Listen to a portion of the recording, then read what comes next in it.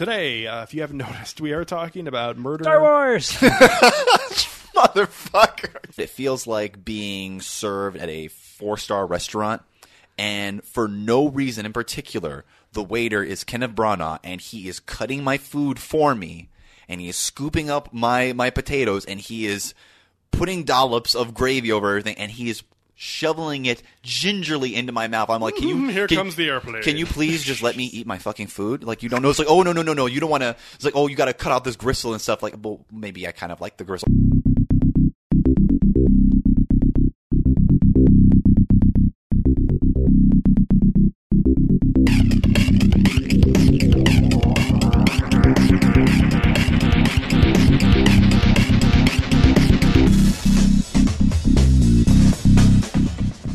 Welcome into Film Tank, the weekly podcast that covers both new and classic cinema. On this episode of Film Tank, we discuss the remake of the Murder on the Orient Express. This version is directed by and stars Kenneth Branagh. If you would like to get in touch with Film Tank, you can always email us at filmtankshow@gmail.com. You can also find us on Facebook, Twitter, and Instagram at Film Tank Show.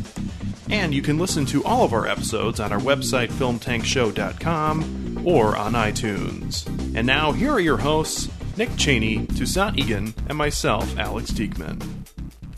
Hey there, everybody, and welcome into episode 134 of Film Tank. I am Alex Diekman, along with Toussaint Egan. Hello. Ooh, that's really good for podcasting. I know. You just... You didn't have to describe it, man. You kind of had to. That was for us. Okay. Yeah. Well, unfortunately, now everybody knows. Oh, great. Also, Nick Cheney here. Oui, mon ami. Mm-hmm. Allons-y. Uh-huh. There has been a murder. Who is the culprit? I am the greatest detective in the world. Maybe. Everyone is a suspect. Possibly. Mm-hmm. So, today, if you haven't noticed, we are talking about murder... Star Wars! Motherfucker. Why do you do this? I don't know. Do you have to ask at this point? Yes. We are talking about Murder on the Orient Express, the 2017 version that is directed by and stars Kenneth Branagh, because, you know, that never comes off as up your own ass or anything. Yep. Yeah. Yep. It's a very Kenneth Branagh thing to do. Mm-hmm. Yep. Up your own mustache. Alex, please. Can't. There's no stopping him when he gets started. I know. Just like the train. Oh, wait, but there was a snowbank. Yeah. That's true. Yep, that just crashed. So, as with the usual Murder on the Orient Express story, we have a large cast here of pretty much names that most people would know. Mm-hmm. Quite a few of them. I thought you just said dames. Like, what are we going to do? And dames, yes. Little. Well, there is noir. one dame. There is a dame. Dame but Judi Dench. That's She right. is here. Along with Penelope Cruz, Willem Dafoe, Daisy Ridley. Daisy Ridley, Leslie Odom Jr., yes, Leslie Odom Jr., Olivia Colman, Olivia Colman, a ballerina. Josh Gad, a ballerina, and Johnny Depp. Yeah. And a few other others. people. Yes. So, the story of Murder on the Orient Express surrounds a lavish train ride that unfolds into a stylish and suspenseful mystery. So, Yeah, couldn't get that from a title. yeah. So, really, the driving force behind this episode was my friend, Choo choo. Nicholas, who is a big fan of the story, not necessarily Kenneth any... Branagh. Yeah. No. Hey, man, you loved that Cinderella film, right? Never saw it. It's probably okay. I forgot that came out. Yeah, yes. So, you were just struggling here. That's fine. Nobody has to know except for So us excited. and everybody else who Yeah. listens. So, Nick, why don't you start us off? Because I know you were excited about this, and I'm interested to know what you thought about this version, which has not really gotten much publicity. Yes, thank you. He is the Hercule Poirot of our podcast. Hercule Poirot. I do not slay the lion. I absolutely love Murder on the Orient Express, the novel, the original Christie, Agatha Christie, for those who aren't in the know. The original novel that she put out. Poirot is definitely one of my favorite literary characters. You can have your Sherlock Holmes and shove it up your butt. Yeah. Shove it in your pipe. Yeah, there you go. So I've always loved this story. It's easily one of my favorite novels ever written, and it's definitely probably my favorite just mystery ever written. Yeah.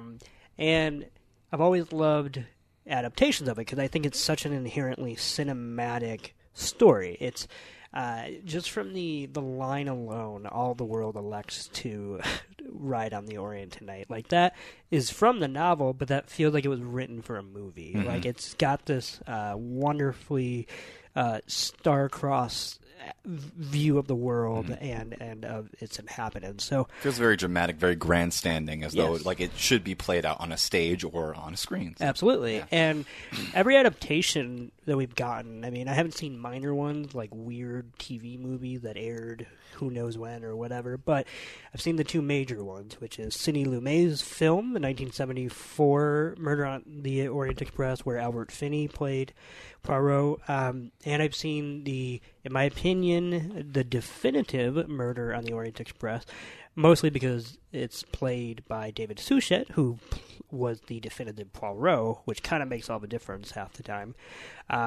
When he did his show Poirot, where they filmed an episode for every single novel and a short story. There are 70 episodes for every single story. For every Poirot. Oh, Yes, wow, that's awesome. For it kind of started out as like what happened was the BBC wanted to do Poirot on TV because why wouldn't they? Like that's their cash cow, and Right. just like Miss Marple and other stuff. But when they started in the 80s, they're like, why don't we just do a weekly show in which we do like 50-minute episodes of her short stories, because not everybody's really dug into those. Well, after they kind of ran out of short stories, they're like, David Suchet is Poirot, and so David Suchet basically went on record saying, if BBC will allow it and pay for it, I will commit to doing every single story. That's awesome. And they did it from the 80s to the show finally ended in 2013. Like they would take a few years off in between some seasons, but they stayed committed to doing it. And their Murder on the Orient Express didn't even come out until like the second to last season. So like anyway, it was a long time. It's a big project, and anybody who's ever been interested in Agatha Christie but never wants to read them, go watch that show. Used to be on Netflix, but they took it off because Lame. they're stupid. Yeah. So anyway, I love Murder on the Orient Express. I think I'm a little surprised because I like Branagh's version more than I thought I would. He adheres to the story pretty closely. There are a few crucial mistakes, and I'm going to go into the mistakes first. For one thing, Branagh did indulge in what I didn't think he was going to be able to stay away from, which is theatricality versus just the pared down exposition of the story, which is that he favors gunfights and weird snow chases over Poirot just thinking, which I get is not it's not a very sexy thing to show on screen. But that's what the story is, and you can, if you're not a good enough director to pull that off, then you probably shouldn't be attempting to do it in the first place. Yeah. A few other things that he very much messes up is early on when Poirot is interrogating certain passengers, he starts cross-cutting, and you cannot do that in Murder on the Orient Express, especially. Every interrogation is its own chapter in the original novel, and these are supposed to be taken at face value. The idea of the enjoyment you get out of Murder on the Orient Express is listening to Poirot interrogate the passengers uninterrupted so you can try to follow along with these outlandish alibis and tall tales that are told. And for Branagh to start cross-cutting as if these aren't important to truly milk in is kind of upsetting because he clearly doesn't understand what makes Poirot Poirot. What's up? I think that the way that you're describing it is like he's not really focusing on it as a, he's putting more emphasis on murder than he is on mystery, and it's more of like sounds like he's trying to edit it in the vein of like an episode of CSI almost. Yeah, and trying to inject like these unnecessary like quick cuts, cutaways, and action sequences that just kind of like diverge from like what the core appeal of this is. I mean, the crux is still here. Obviously, right, yeah. you like it. Like, he doesn't stray so far from it, but he does. He shows his hand. Yeah, and one other nitpick I'm going to get into, and then I'll kind of praise a few things, is that I don't understand. I don't understand why Branagh literally spends too much time focused on the red herrings of this case, which it should be given time. I'm not saying that it's stupid that he kept them, but he doesn't have his character, Poirot, spout off the actual big clues that help him break his case. Right. Okay, so we spent quite a bit of time on the red kimono and the conductor's uniform, which are actually essential to, like, he has to go down those paths in order to realize how ridiculously convoluted this is, because every time this story gets more confusing, he's that much closer to realizing how fabricated this all is. So all of that is important. These aren't red herrings in the simple derogatory way that some people talk about red herrings when it comes to mystery. Everything, the tagline should not be everyone's a suspect. It should be everything's a clue. That's basically kind of what, and then that's kind of his. Branagh's probably. I think that was more winking into It was more winking and obvious to people who already are familiar with what Murder in the Orient Express. I mean, I've seen it before. I've seen it once, and I very much enjoyed it. I haven't seen it as many times as you have. I haven't even read the original Christie novel, and I actually do want to go back to it now. It's really good. Yeah, like of course it's Agatha Christie, but I feel like that's more of a obvious wink to people who are familiar with the with the story. For sure. Speaking of red herrings, while you're on the subject, as someone who had never seen or read anything about, who didn't even necessarily know the reveal of it, so it was very new for me. I remember thinking that this part of the film was not that great and kind of bizarre, but you told me that this was completely original to this story and stupid, and that was the knife getting stabbed into Michelle Pfeiffer. Yeah, that was really fucked up. In the novel, first of all, Mrs. Hubbard is very crucial to this story. Not because she should have the most screen time or anything like that, but she is, as we find out in this version too, so that is faithful, that she is the orchestrator of this entire thing. Like, they're all complicit, but she's the one who assembled these people, and Avengers assembled.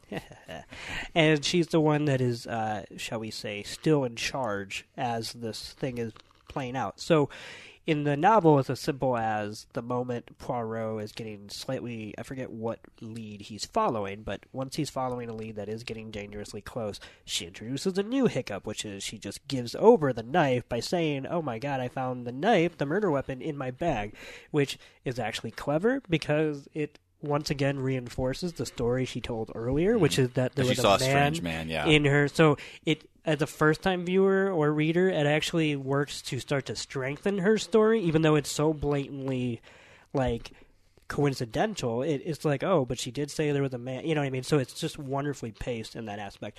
But yeah, the idea that in this, it's like, oh, the killer was able to stab me, but I didn't get a good look at him behind, like that.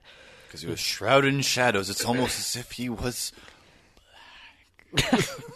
Yeah, and then they take, I guess, Colonel Arbuthnot's, who's not really supposed to be a doctor.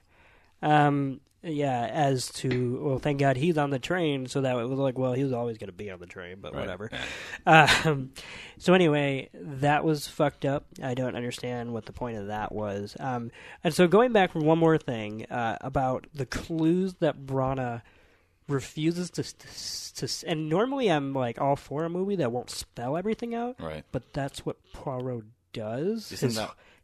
The only fun in reading a Poirot story is for when he says, "Let me tell you how it was done." You know what I mean? So it's like, it's not like Sherlock Holmes where he just like is withholding throughout the entire story, and then it's like it's like Sherlock or Hardy Boys, where they withhold everything and then they explain everything. And it's just like, is that really how the fuck did you actually draw that conclusion? Like, working with Poirot is what is rewarding. And Poirot in every story will always say what he's thinking out loud the moment he knows it. Like, if he's only thinking it, then yes, he won't. He's always very careful not to make false accusations or whatever, but he does not wait till the end of the story to say, well, I know that alibi is false because whatever. So here are some crucial things that actually lead him to presenting the two solutions, and in this case, knowing that the second solution is the real. One, Poirot never in this version points out the obvious, which is that he was clued into the fact that these alibis were pretty much suspicious from the start, from the moment he heard McQueen say that Ratchet doesn't know French. Yeah, that's what I right. Too. Yeah. And it's like, it's in the movie, like, it's not like you can't draw that conclusion, but he has to state that explicitly because that's the start of his thread when he starts to pull it apart. That's why he needed me. He couldn't read a word of French, and then the conductor But this movie comes by. pretend like that doesn't happen. Like, I think this movie wants Poirot to be more of a genius, like a savant, when that's not what he is. Another thing is... It's played by Kenneth Branagh, so he wants to be a savant. So. Yes. The other thing that he fixates on, and he never once says it out loud in this movie, which I don't get, is that the thing that makes him go to the passengers and say, I know it's all you, is actually not a clue about the murder.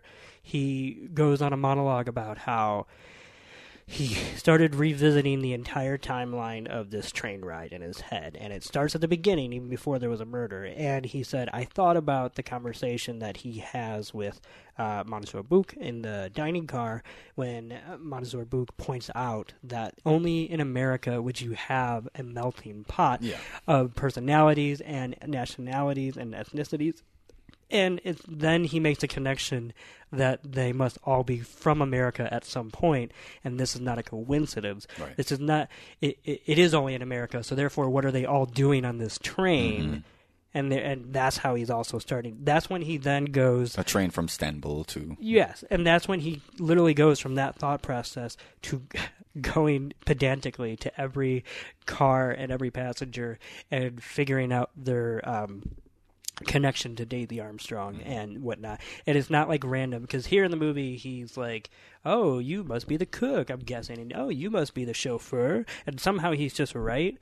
Okay, he knows she's the cook because, and Branagh does not give enough justice to this, but when the when the maid is ordering for Princess Dragonmira, she's supposed to give a very idiosyncratic order, which says that she knows a lot about food. See, there's all these little bits and pieces that helps Poirot figure this out on a small scale that Branagh seems slightly afraid. It's lost on him. Well, I would say afraid to allow a modern audience to relish in those little details.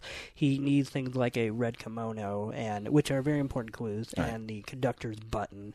Like, he thinks that those are the things that Poirot knows to ignore. And somehow they're kind of the most whatever.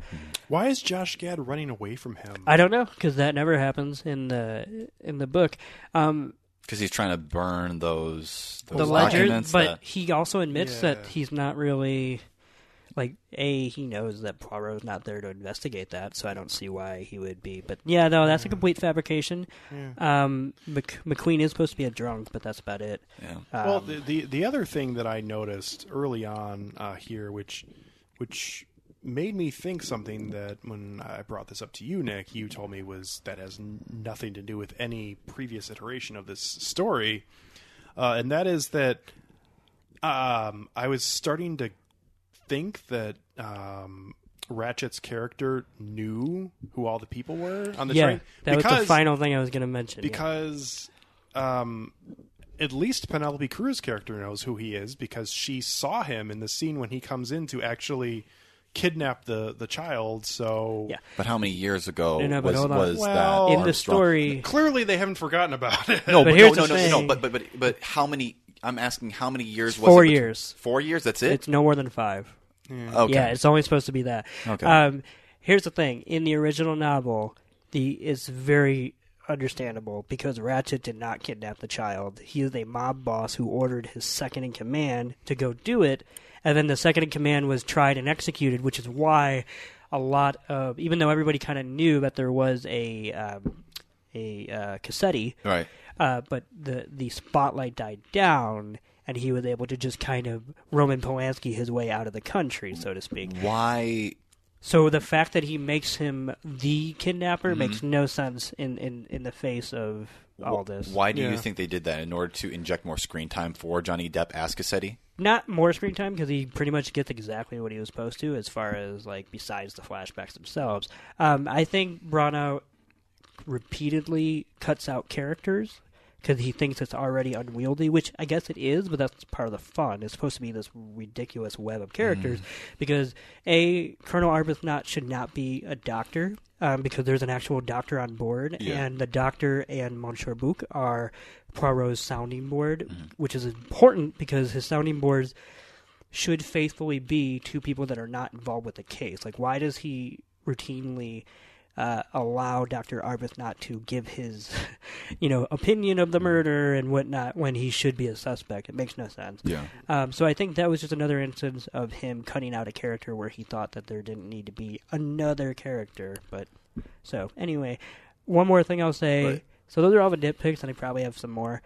Overall, though, I think Branagh kind of did nail it as a propulsively fun blockbuster adaptation of it. I was surprised that I enjoyed it as much as I did. I think Branagh was actually a pretty decent Poirot who did not stretch beyond his limits. I like the fact that he didn't go full Belgian because he would not have been able to stay in that accent, I think, for as much as he'd have to. So I appreciated that he was more just extenuated rather than accented.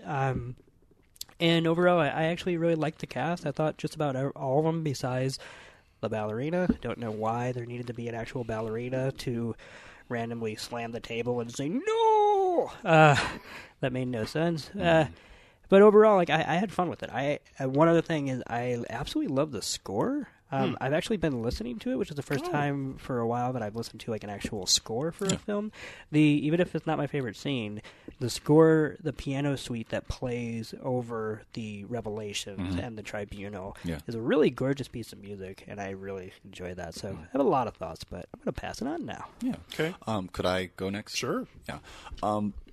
Nick, I first just want to say thank you for that overview of your No problem, your sort of buddy. insights about this, because I know that this is one of your favorite stories, and honestly, you sort of like parsing through it and like notching through like the things that you liked and what you didn't like about it helped to bring clarity to my own thoughts about this that I sort of just kind of insinuated from a first viewing in particular.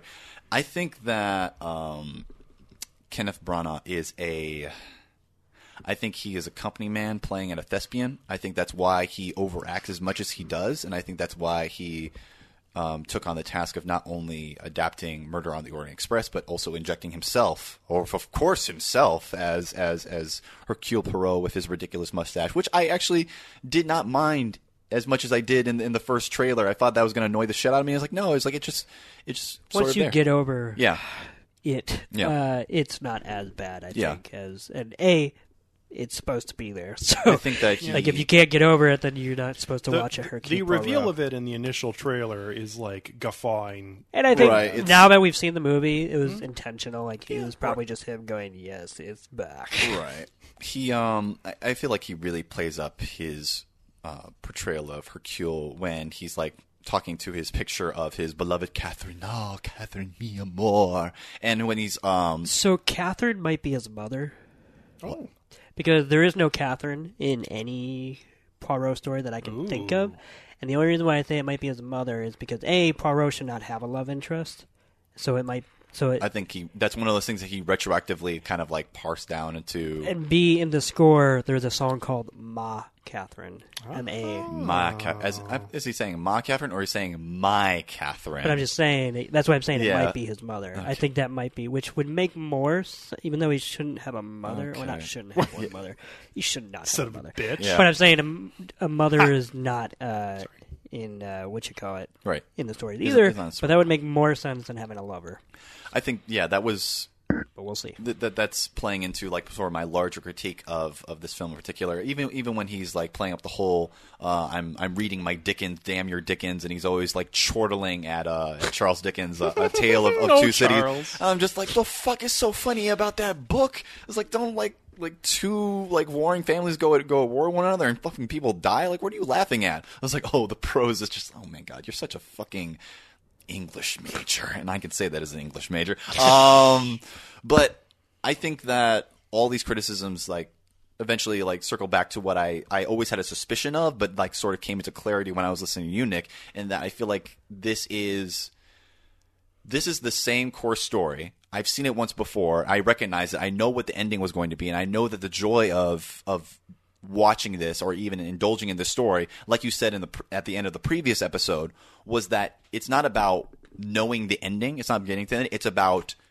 about how we get there. It's about pacing through, like, how do we put together this puzzle box that leads to this ultimate conclusion. That is ultimately what is the gratification of watching Murder on the Orient Express. Also, just seeing this this character who believed in the stark contrast between good and evil having to be faced with the multiplicity of motivations that come into committing what is supposed to be an evil act that is fostered out of like love and catharsis and just a need for release in a lot of ways. I think that he took a great story, a great classic story, and he could not help but par it down because he did not overstretch himself. Like you said, I think that he played it safe because he cut out parts of this story that he considered unwieldy, not because they could not be they could not be wielded, but because he could not wield them. Yeah, he does not have the ability. Punching his weight. He's punching his weight, and I feel like there are a lot of. He sacrificed sort of the more Byzantine and interesting like knots of the story in the core of the story with these bookends that are meant to like have this very evocative imagery, like the opening of the film with in Istanbul when you have like the town square and you have all the people like milling about and you have like the score like playing and then you have this boy who's running with a basket. Where's the boy going? Oh my god, it's so Hollywood. It's like this is such a Branagh moment. And I know that Alex liked that, and I can see liking that. Oh, I liked other things about that scene. Not that felt like some bullshit Steven Spielberg moment. It just felt very obvious. It felt like very. It felt very trite to me. And the whole like Last Supper collection of the of the suspects, that was just so dumb. That was, as far as the tableau of that was very unnecessary. Yeah. Because the image, and I don't mean the image in the movie, but the image of a Poirot at the front of a dining car in front of them is already, in my opinion, like majestic enough. Right. Especially because of the close quarters of it. No. That the suspense of him about to basically make everybody in the room his enemy is suspenseful. And what here, he's just pointing a gun at them, and it's whatever, but yeah. He just wanted to make an image that he thought would draw a powerful emotional response, or at least like it looked cool, a resonant. Yeah, but it looked didn't cool. need to look cool. Exactly. That sums up this film in a nutshell. It looked cool, but it did not need to look cool because all of these varnishing, these furnishings, like the digital shots outside of Murder on the outside of the Orient Express when they're pulling out of Istanbul, I thought that was fucking beautiful. I thought that it was beautiful with the sun setting. I think it's beautiful at the ending. Like that, those are cool shots. I will admit that. Yeah. But I feel like the story is good enough in and of itself that you did not have to strip away those more naughty like middle bits in order to indulge like this CGI like the most backdrop. Branagh moment of that, directorially speaking, right, is the fact that the reveal of Ratchet's dead body is off camera. Yeah, that's from the so overhead. dumb. It made no sense because it's already a mystery that we should be able to see the body. There is no mystery of what they're looking at. So, and then you see the body anyway, so right, why did you decide to not show us that? Like, oh, what are they looking at? What's happening in that room? So, anyway. Yeah. I like the story. I don't love it as much as Nick, and probably that's because I haven't had as much experience with it, and I could see myself loving it. I just did not love this incarnation of it because I felt like I could have seen this in a better in a better way. Yeah. So yeah. So you mentioned Kenneth Branagh playing it safe, and I've mentioned multiple times, just talking with you guys and on this very podcast before, that I feel like Kenneth Branagh is the most bland director that's in Hollywood right now, and I think he still is after this. He's got to keep up that title, man. Yeah, I mean, he's like the go-to when you want someone who is bland in a way that's safe, classical though, and not a Marvel bland way where they don't, in my opinion, unless you're a James Gunn or even a Waititi, they are never really conscious about what they're putting in a frame and whatnot, and all they know how to do is when people are having a conversation, you put the camera here, and then you just go from right to left every time you cut, and it looks dramatic. Yeah. So he's bland in a more pseudo-sophisticated way, which makes him more palatable to me. Yeah, and I could understand that, and he's previously done some solid work. I haven't seen a lot of his other films from pre-2000s. His Shakespeare stuff I haven't seen, but is actually pretty well heralded. Henry V, that's supposed to be pretty good. That and Much Ado About Nothing is, I know, a lot of people's favorite Shakespeare movie ever. So yeah. But here, for me, coming into this completely fresh, having no idea about the story and not the ending, so I was interested to see what I was going to feel about it. I did really enjoy the reveal and the shot of everyone coming in and stabbing the body and that kind of thing. It was very interesting to see every single person's reaction regarding it, because we had a very kind of, I don't want to say sad, but even though everyone's slain in bullshit, I felt genuine moments from each one of the characters throughout. And then you see this just kind of angry, just stab. And that was, quite a contrast between the rest of the story from what we see throughout here. And it's supposed to be a dark ending, and a lot of adaptations don't realize that. Like, a lot of adaptations are way more amused by the cleverness of it, which is certainly there, and not at the idea that these 12 very good people decided not to be good anymore. Yeah. Right. Because they realize that good does not yield justice in its own way. And I did like how it was visible how their individual strikes against Cassetti, because it's working back the reasoning. It's like, okay, he has these 12 wounds in his chest, and some of them are more precise than others. Some of them are more wild. Others are more methodical. It's like, it mirrors the actual characters, shows what their mentality is. Yeah. Yeah. So I enjoyed that final scene, and I actually enjoyed quite a bit of this film, even though I felt like as a whole it didn't really do too much for me. I really did like the opening scene of this, and I think as someone who knows really nothing going into this about Poirot, is that how you say it? I'm sorry. Poirot. Okay. Poirot. Poirot. Like P-W. Poirot. Not like Ross Perot. Like no. Poirot. Poirot. Okay. Who doesn't really know much about Poirot at all. I thought that was actually a pretty good introduction to his character, because and I'm not necessarily talking about the egg balancing and all that shit, but we have that is taken directly from. Yeah, but he needs his eggs to be the same size. Yeah, so I was happy that they opened with an actual detail and not some kind of hey, newbies, or as far as going over whatever. Yeah, but continue. But we have that entire over the top scene, which I actually thought was great for that character, especially hearing you describe him throughout the history of film and text, and we have this whole thing where he thinks of these details afterwards, but at the same time is thinking of them before anyone else is thinking of them. So he's sending, a security person or a police officer to the gate to guard it, because he knows that the actual person is going to run that way. Yeah. And I actually thought the cane thing was somewhat clever. Even I mean, if it I was chuckled. Silly. Yeah. And so I really like that whole opening scene, which you were telling me has nothing to do with any previous adaptation. Once we get on the train, I was interested as the characters move throughout, actually quite a bit before the actual murder happens. So that's actually when not that I wasn't interested, but I actually thought that the film was not as good as it previously was during all of the interrogation scenes, as we had so many moments that just felt weird to me. The Josh Gad's chase scene I already had mentioned was very bizarre. Yeah.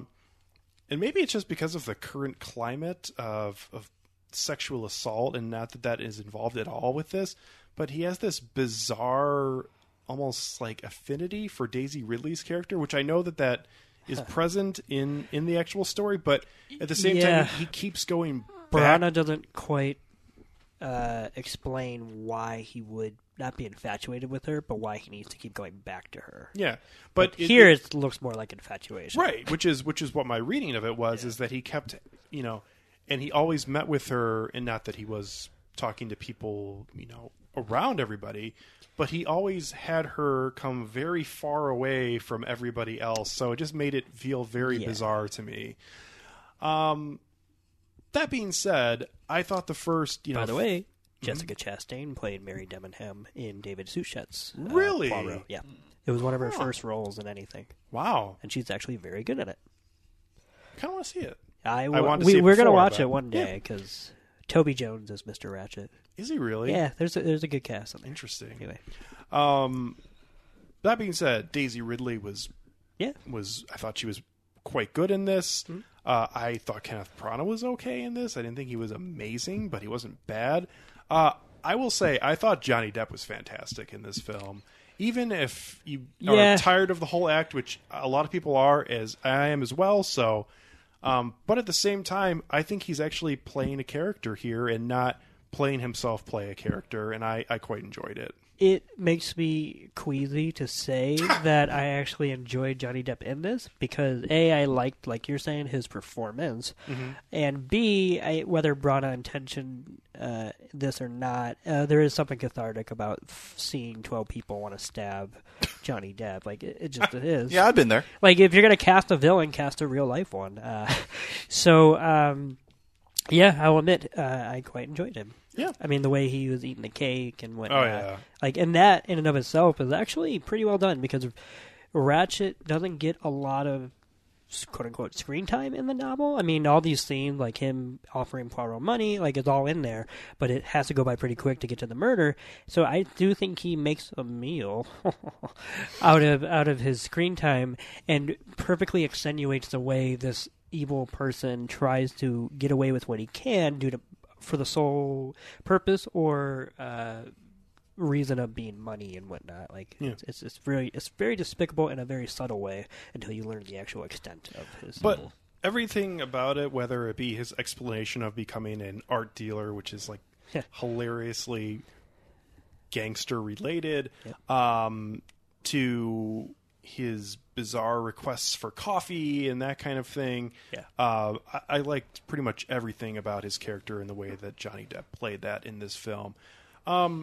I think my biggest problem with this is actually the reveal of the idea of the story, because I felt like, for me at least, it did not live up to what it could have been. And not that it needed to be some like big, large reveal, but for me, like, the aha moment was never really there. We kind of moved past it, and then it was kind of explained post the aha moment of what happened. And I just kind of didn't feel, as a first-time viewer, like it truly ever got like a great defining moment in it. We kind of went straight to that bizarre tribunal scene that we've already been mentioning, where he's walking through and explaining all this stuff, which seems like he just kind of pulls some of it out of his ass. And that's what I mean earlier about why doesn't Branagh let him say a lot of things? Because, the way the novel is structured, sorry to be a nerd here, but... No, please be a nerd. There's pre-murder, and you get to meet everybody. Then we go into, I think there's 3 major sections of a novel. So everything up until the murder... it happens, basically. So you get all of the Poirot catching the train, you get the first night in, the second day lunch, and then that fateful night, which is... I really did like the way, actually, Branagh filmed the night, which had very few, if any, cuts, so that way when we see Poirot's perspective of the to ringing of the bells, which is extremely convoluted but also very important. We don't cut away from it, so we have to trust everything we see, just like Poirot does, which is we only have half of the story literally, because we can see the hallway but we can't see the rooms, and visually I thought that was a deft touch. The second section of the novel is Poirot investigates. It's literally, the first chapter is the body. The next 12 chapters is his interrogation, with each suspect. And then it goes into the third section, which is literally, I think, called Poirot Sits and Thinks. And he then works through every clue that the passengers could not expand upon, like the greasy stain on the passport, and a few other things and whatnot. So when you read the novel, by the time Poirot does reveal it, he's already pretty much pieced it together, and you can too. So there's never going to be a version of this that's going to be able to successfully somehow keep the audience in the dark, so to speak. But what's fascinating to me year after year, anytime someone makes this story, is how exciting is it that a mystery can actually say to its audience that everything mattered in this case, the lies and the alibis, because especially when you read it, it's not so much apparent in Branagh's version, but everything is crucial in him piecing this together. Like, once he realizes it's a red herring, then that in and of itself is a clue. Whereas a lot of detective stories, it's like, oh, it's that random person who said that such and such happened on this night was just lying because their ex-husband found out that... Shaggy?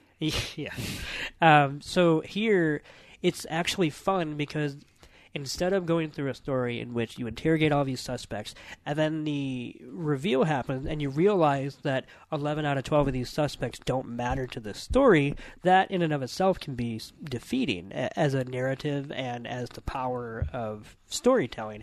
Here, no matter how outlandish it is, especially if you rewatch it, like, everything does matter. And I'm a little disappointed in the tribunal scene, because there should have been a lot more of them explaining what they did and why they did it. And then there should have been Poirot teaching them what justice means, because the novel has virtually none of that. That's always a new... a lot of adaptations can't help but try to make Poirot be the moral voice or compass to them, which is understandable because we're in a very different world than we were back then. Right. But the novel is quite literally, he says there are two solutions. The first is this, the second is this. And then the director of the train says one line like, oh, well, I think the first sounds more reasonable, don't you? And Poirot goes, okay, then I retire. And then he goes back to his car. Like, that's how it ends. He's not there That's awesome. Like, you can tell that he has feelings about it, Right. but he's not there to whatever. Yeah. But It's here, my job. yeah, pretty much. And so here, I don't understand why Mrs. Hubbard or any of them don't kind of clue in onto a few simple things. One, that this is not a weird master plan. Like, this is them. They were so hung up on the jury acquittal that they literally formed their own jury of 12 peers. And nobody says that in this version. I don't quite understand that. I would have thought Branagh would love that blunt metaphor. And not only that, but that they don't really cast a light on one of my favorite ripples in this pond, which is that there is actually an innocent person in all this when it comes to the murder, which is the Countess. Because, and that's what I'm curious as a first-time viewer. Did you realize that the Countess did not participate in the murder? I did not. Exactly. I just want a first instant reaction. I thought that I saw her there. She was in the room, but the idea is this: that the Count is her. She takes there truly are 12 murderers. There are 13 of them, but the Countess did not do it solely for plausible deniability, because her actual identity is the closest to the case, being the sister of Daisy Armstrong's mother, who also died. So literally, the reason why every time Poirot interrogates the couple, because they can't get them alone, the husband does not want her to speak from the very moment, because she's not involved with any of this, literally, and he's all upset because he is, and he did that for her.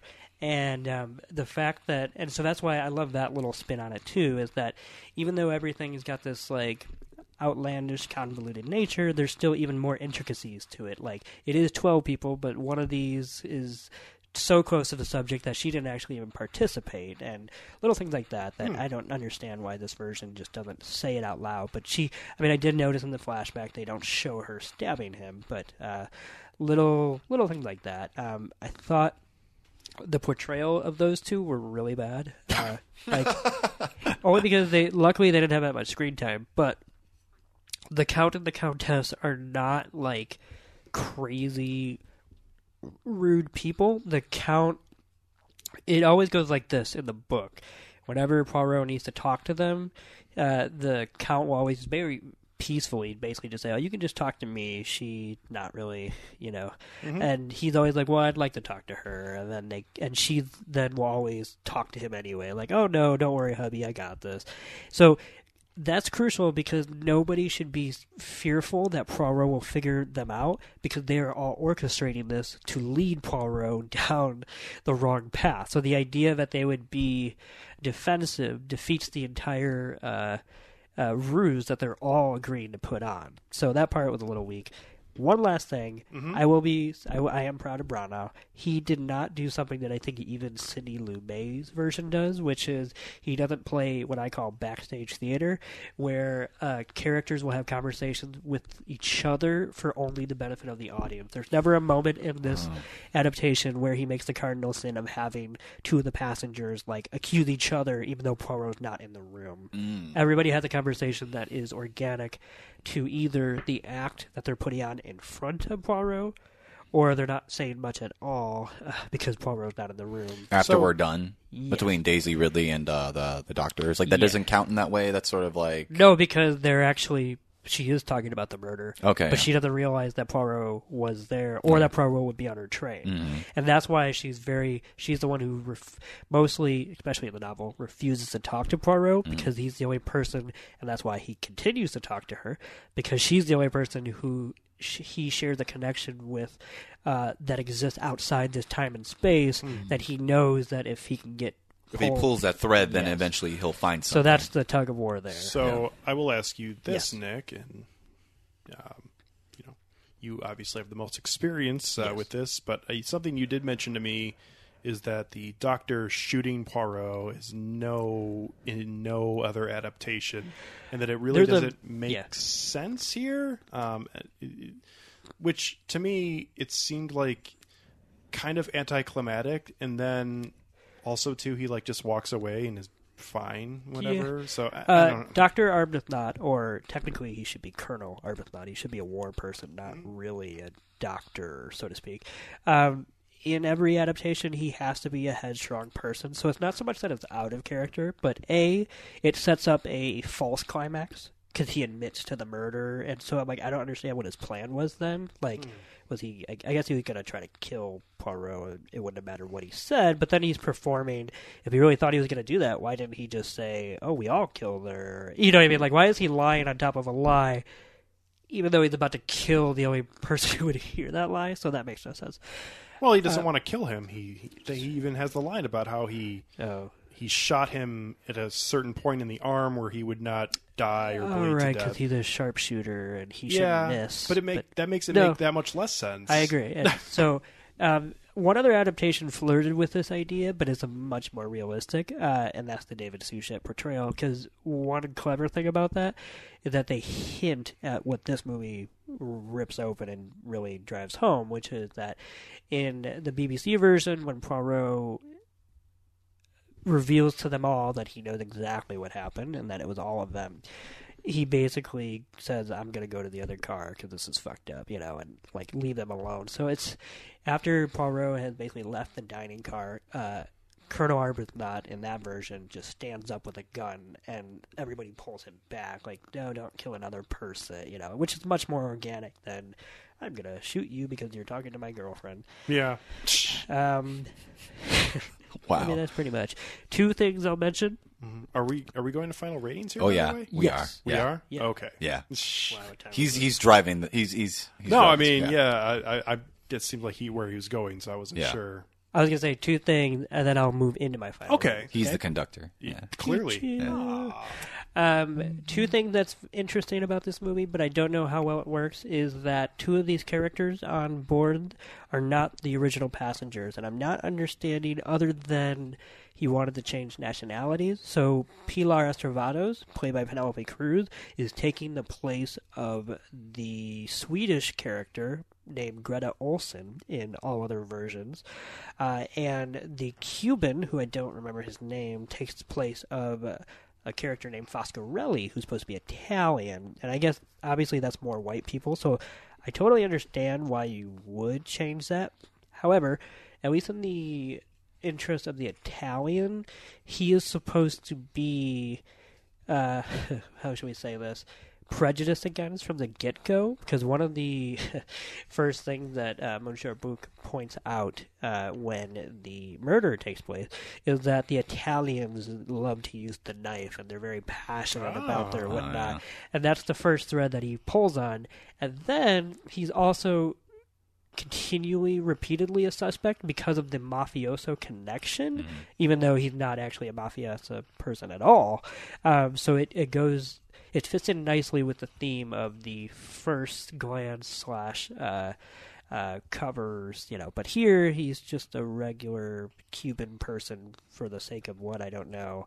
And sure enough, Penelope Cruz, who is also Pilar Estravatos, is the name of a character in Hercule Poirot's Christmas, which is another novel.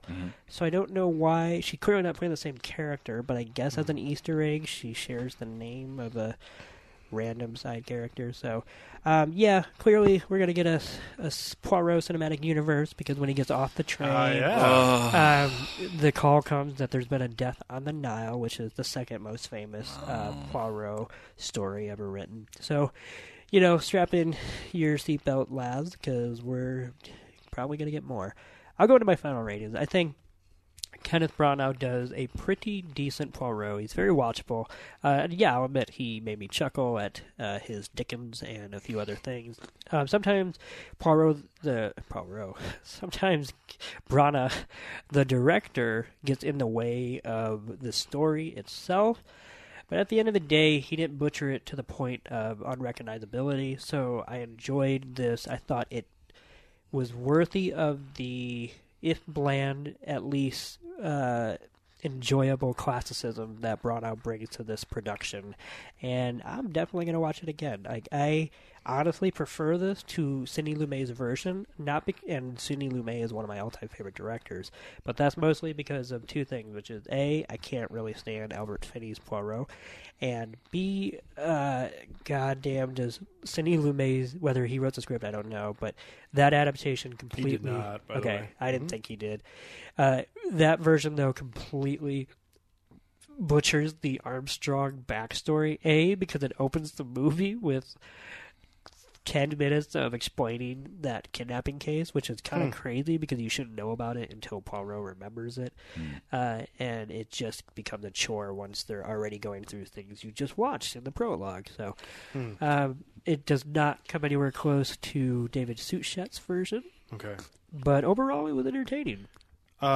So I don't know if I feel like I did read this somewhere, but is there any sort of does this story take anything from the Charles Lindbergh story? Yes, Agatha Christie was inspired by the two things: the Lindbergh baby, and she actually was also inspired by not the Orient Express, but a train that was famously held captive in a snowbank. So, she literally just combined and said, "What if Poirot was on that train?" And the Lindbergh baby. Cool. Because when they were explaining the story, the Lindbergh baby case came to my mind pretty quickly. Oh actually, no! So yeah, Christie, she didn't write, quote unquote classic literature. She wrote pulps. Not pulp, but she wrote high class pulp. Yeah, sensational, it would be today's Netflix drama. You just can't stop reading them, so to speak. Right. Serious. And this character is so famous that one of my favorite pieces of writing anywhere is the New York Times obituary for Hercule Poirot that ran in 1975, the day after she released his final curtain. That's awesome. You know, like, this is a fictional character that got his own New York Times obituary. That's and dope. It's great. So I give this movie 3.5 out of 5 because it is very much in service of its fans who love this story. But, man, I would think this would be one of the better blockbusters in years if it had truly nailed some of the intricacies of this case. But it's always fun to see on screen. Right on. I think that this was a very visually evocative film. I think that it was an enjoyable watch, but ultimately I was kind of let down by it. And I wasn't able to understand why. It's like I said before, when Nick went on his extensive explanation of the history of this, like, don't. Yeah, it was great. I love learning more about this. Like, I want to actually go. You did. I want to go and read the actual original Agatha Christie, and I want to watch that actual television show because it sounds really fascinating. I want to learn more about Hercule Poirot, and I don't feel like I got that from the film, but more of your enthusiasm for this story in general. It's like that's what was really pulling me to that story. But in this, I feel like I wish Kenneth Branagh's interpretation Poirot as much as I did. Yeah, I wish he liked him as much as you did. I wish that this compelled me as much to explore Agatha Christie's writing as much as your explanation of the history of Poirot and Agatha Christie's stories did. And I just feel like this is a great core story, but it feels like being served at a 4-star restaurant, and for no reason in particular, the waiter is Kenneth Branagh, and he is cutting my food for me, and he is scooping up my potatoes, and he is putting dollops of gravy over everything, and he is shoveling it gingerly into my mouth. I'm like, Here comes the airplane. Can you please just let me eat my fucking food? Like, you don't know. It's like, oh, no. You don't want to. It's like, oh, you got to cut out this gristle and stuff. Like, well, maybe I kind of like the gristle. And it's like, no. That's not good. It's like, well, why did you? No, this is the way I like my steak. No. I know better than you. Okay. It's like, now I got to make an airplane. Oh, here comes the gun chase. Like, no, I just can't stand that. I can't stand the simplification of something that could otherwise be more complex and more compelling had he not just rested on his laurels instead of punching just a little bit higher. And I would have liked it more if he had punched it a little bit higher and failed than to have just played it safe. Yeah. Especially if you're going after something which I assume was supposed to be a passion project. I don't know who commissioned this. I'm surprised that they thought there was a built-in audience. Exactly. But I'm glad they did. Yeah, I'm glad that it came out too. It's just it didn't really. Yeah, it didn't really work for me personally. I give it a 2 out of 5. Okay. Yeah. By the way, while he's cutting up your meat for you, Kenneth Branagh would also offer you all of his works autographed free of charge. Jesus Christ, get the fuck away from me.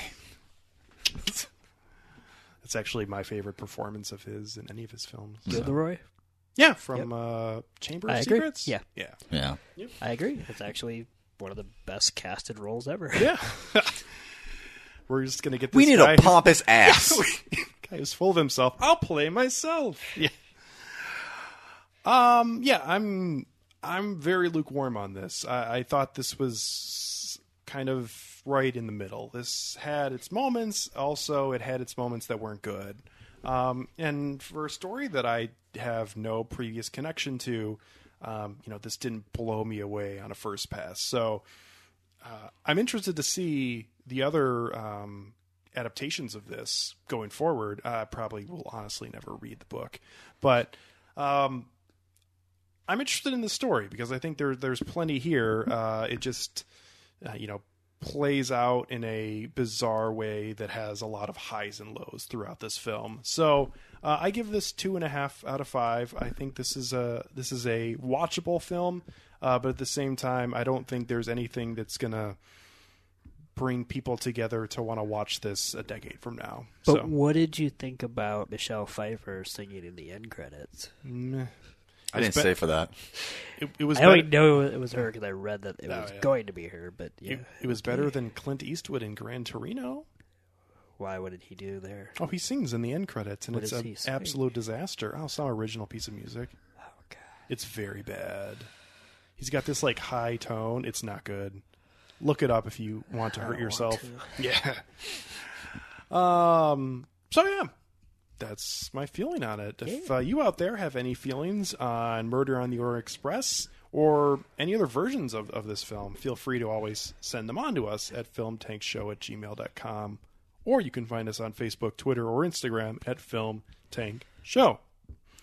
So everybody's got plans coming up here in the next few weeks over the Thanksgiving holiday. I'll be going on a vacation for 2 weeks. Nick will be going on a trip. Toussaint, you usually have plans around Thanksgiving as you're visiting different people in your family. So we're going to take a couple weeks off.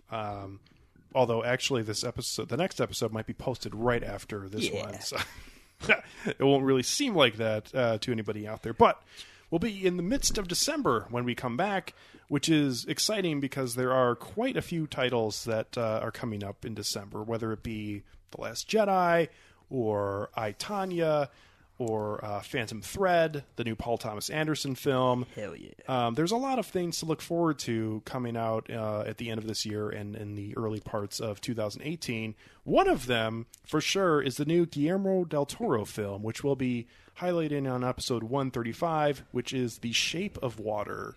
The premise, Water doesn't have a shape. Thank you very much. It's a liquid, yes, I know. Yes. I don't get it. That's not. It's like love, dude. It's like I'll takes been the on form. record that other than the Hellboy films, I'm very lukewarm on Guillermo del Toro. Yeah. However, I was interested in the premise, and I thought both trailers for this were fantastic. So, and it's got Michael Shannon, which is always a win. So I'm looking forward to this, and I know you guys both are too, right? Yeah. So Yes. we'll be talking about that on our next episode. Yeah. Actually, that might be episode 135. Yeah. Did I say 134? I don't know what you said. Okay. At any rate, it's on our next episode, which will be coming up in a few weeks. So look forward to that. You just started talking about Murder on the Orient Express and just checked out. Yep. Pretty much. Yeah. Nick is spent. Yeah. Where am I? So thank you to these two guys, Nick Cheney Oh. and Toussaint Egan. Oui, mon ami. And thank you out there for catching up with us here on Film Tank. We will catch up with you next time. Oh, before you hit the button, Poirot doesn't talk about his little gray cells. I don't know why somebody else would have that line except for him, but that's his whole shtick. He always says how he needs to have his little gray cells do the work, which is his brain cells and his little hair. That's his eccentricity, his little idiosyncrasy. So, just saying, he never mentioned it, but one time someone says it to him as if it's their catchphrase. Huh. Anyway. Okay. Thank you for that nice Daniel Wan, Nick. You're welcome. All right. Catch up with you next time. Ron Burgundy.